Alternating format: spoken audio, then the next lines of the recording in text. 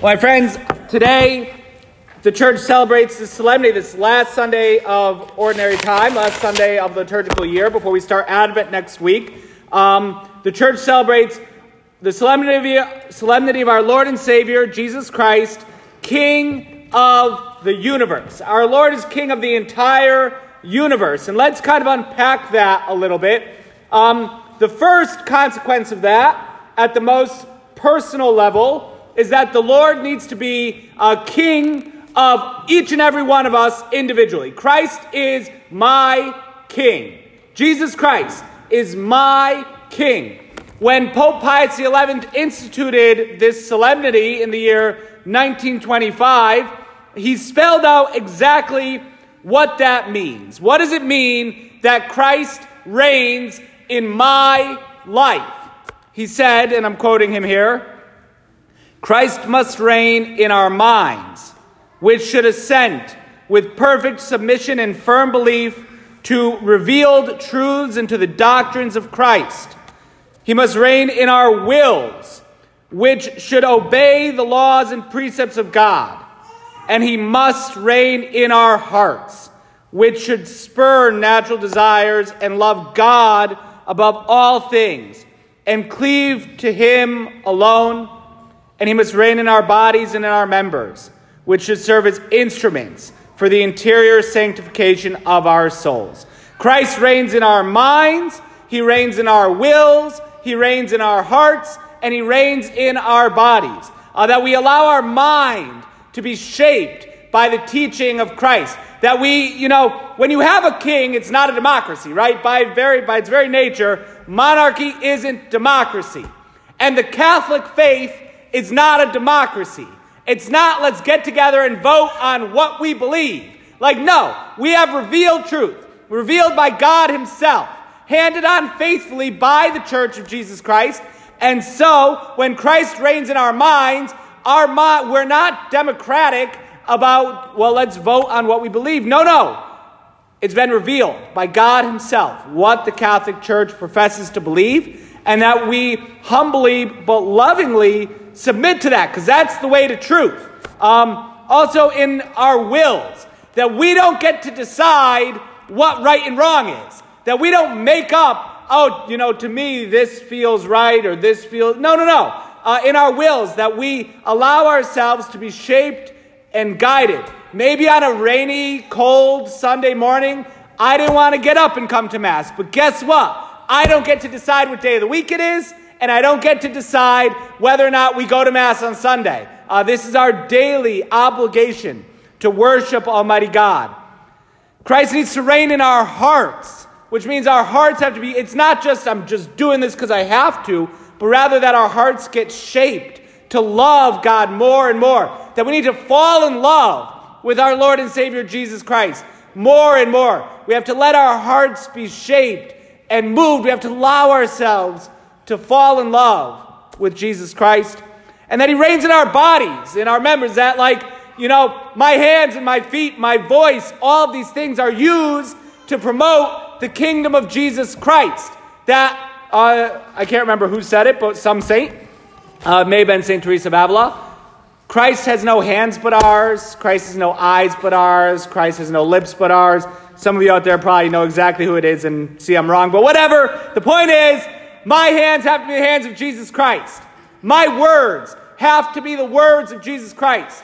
In the way that I speak to people, do they feel like Christ himself is speaking to them, or is it just grumpy, impatient Father Casey? And the more and more it's grumpy, impatient me, and it's less Jesus Christ, King of the universe, the more I need to subject myself and my words to the reign of Christ.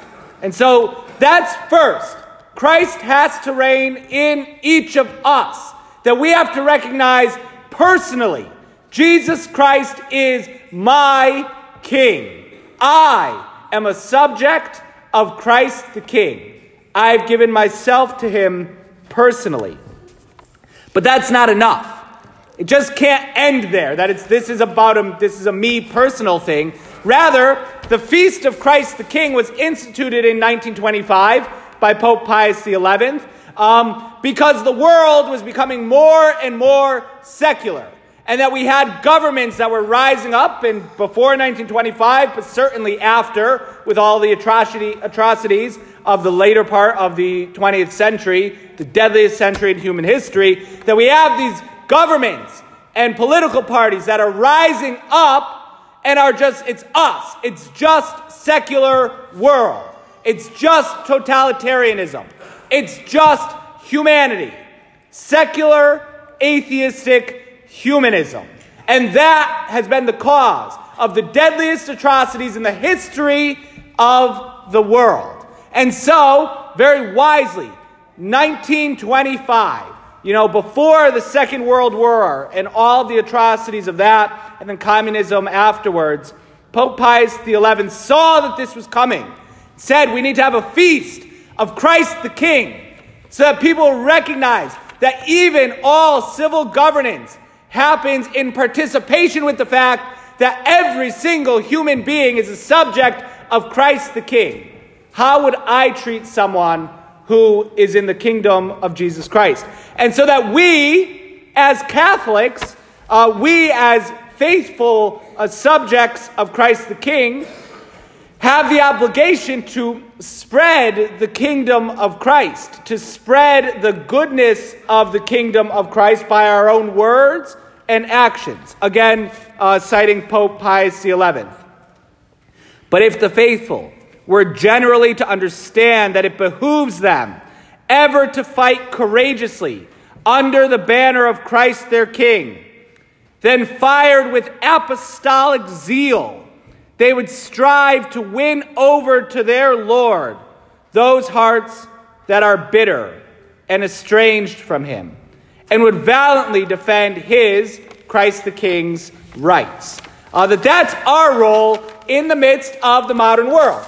That if we recognize that Christ is our King, then we want to share that message with those around us. This is the call to apostolate, that each and every one of us in the midst of the world is called to spread the goodness of Jesus Christ as my words, my actions, my heart, my will, my mind is more given over to Jesus Christ, then that spreads. I need to spread that.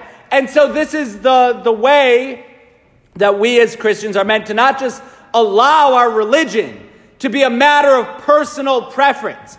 We can never we belong to a social religion. What this means is that the call of Christianity calls us to go out.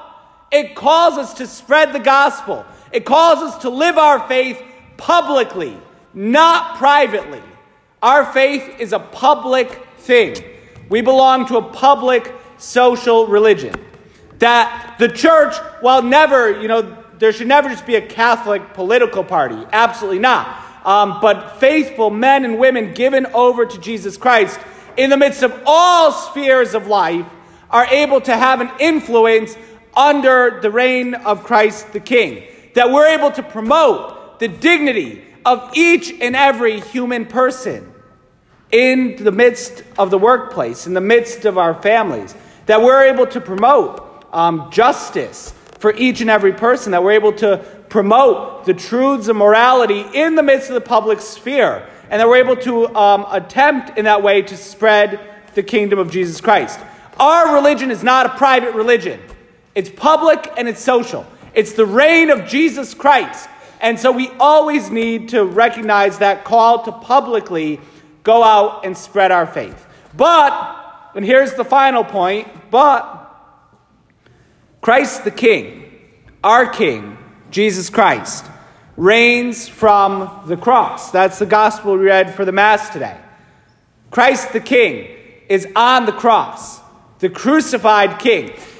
And so in this world, there will never be the perfect kingdom of Christ with all this peace, with the peace and unity. If we seek to build up a worldly kingdom only, it's a failure. If we just try, and this has been one of the rampant, errant theologies, liberation theology within the past, generations, of like, we're going to use the gospel for political ends to just build up this earthly kingdom. The gospel, you know what? It's just the gospel of social change. Absolutely not. Christ reigns on the cross. The church of Jesus Christ in this world will always be persecuted, and she will always suffer. And if we try to build a perfect earthly kingdom, then we're going to build on sand. And as our Lord says in the gospel, when the floods come, when the rains come, the wind, the house will collapse. I think one of the errors of Catholicism in the United States of America is that we wanted the big institutional church that, look at us, we got a great building, we made it, right? We got a big school, we made it. Like this, we own a good chunk of property in New Britain, we made it. But what about the hearts that have not been won over to Jesus Christ? So we got big buildings, we got nice stuff, but do we have hearts and souls for Jesus Christ? If we just think it's about having big buildings is how we win as Catholics, absolutely not. That we need to preach Jesus Christ, and that message will always be by the forces of the world and worldliness. By worldliness, that message will always be contested, and we won't have perfect victory in this world. And so at the end of the day, while Christ reigns in each of our lives, and while we always seek to spread his kingdom publicly, we recognize that the kingdom of Christ will come perfectly in heaven, and then in the new heaven and the new earth, when Christ our King comes gloriously at the end of time. And so we ask our Lord to remember us. We're going to do our part in our life to spread his kingdom in our own lives and in those among us, but ultimately, we're not building an earthly kingdom. We're working for the kingdom of God, the transformation of hearts, the transformation of minds. We're working for that peace of Christ which can reign in our lives. We'll just finish with a quote from St. Jose Maria Escriva. Some people try to build peace in the world without putting love of God into their own hearts. How could they possibly achieve peace in that way? The peace of Christ is the peace of the kingdom of Christ, and our Lord's kingdom has to be based on a desire for holiness, a humble readiness to receive grace, an effort to establish justice, a divine outpouring of love. And so we ask our Lord to help us in this great pursuit of his kingdom, that we always recognize him as our King, that we work for his kingdom, and that one day we hope to share the joy of that kingdom in eternal life in the kingdom of heaven.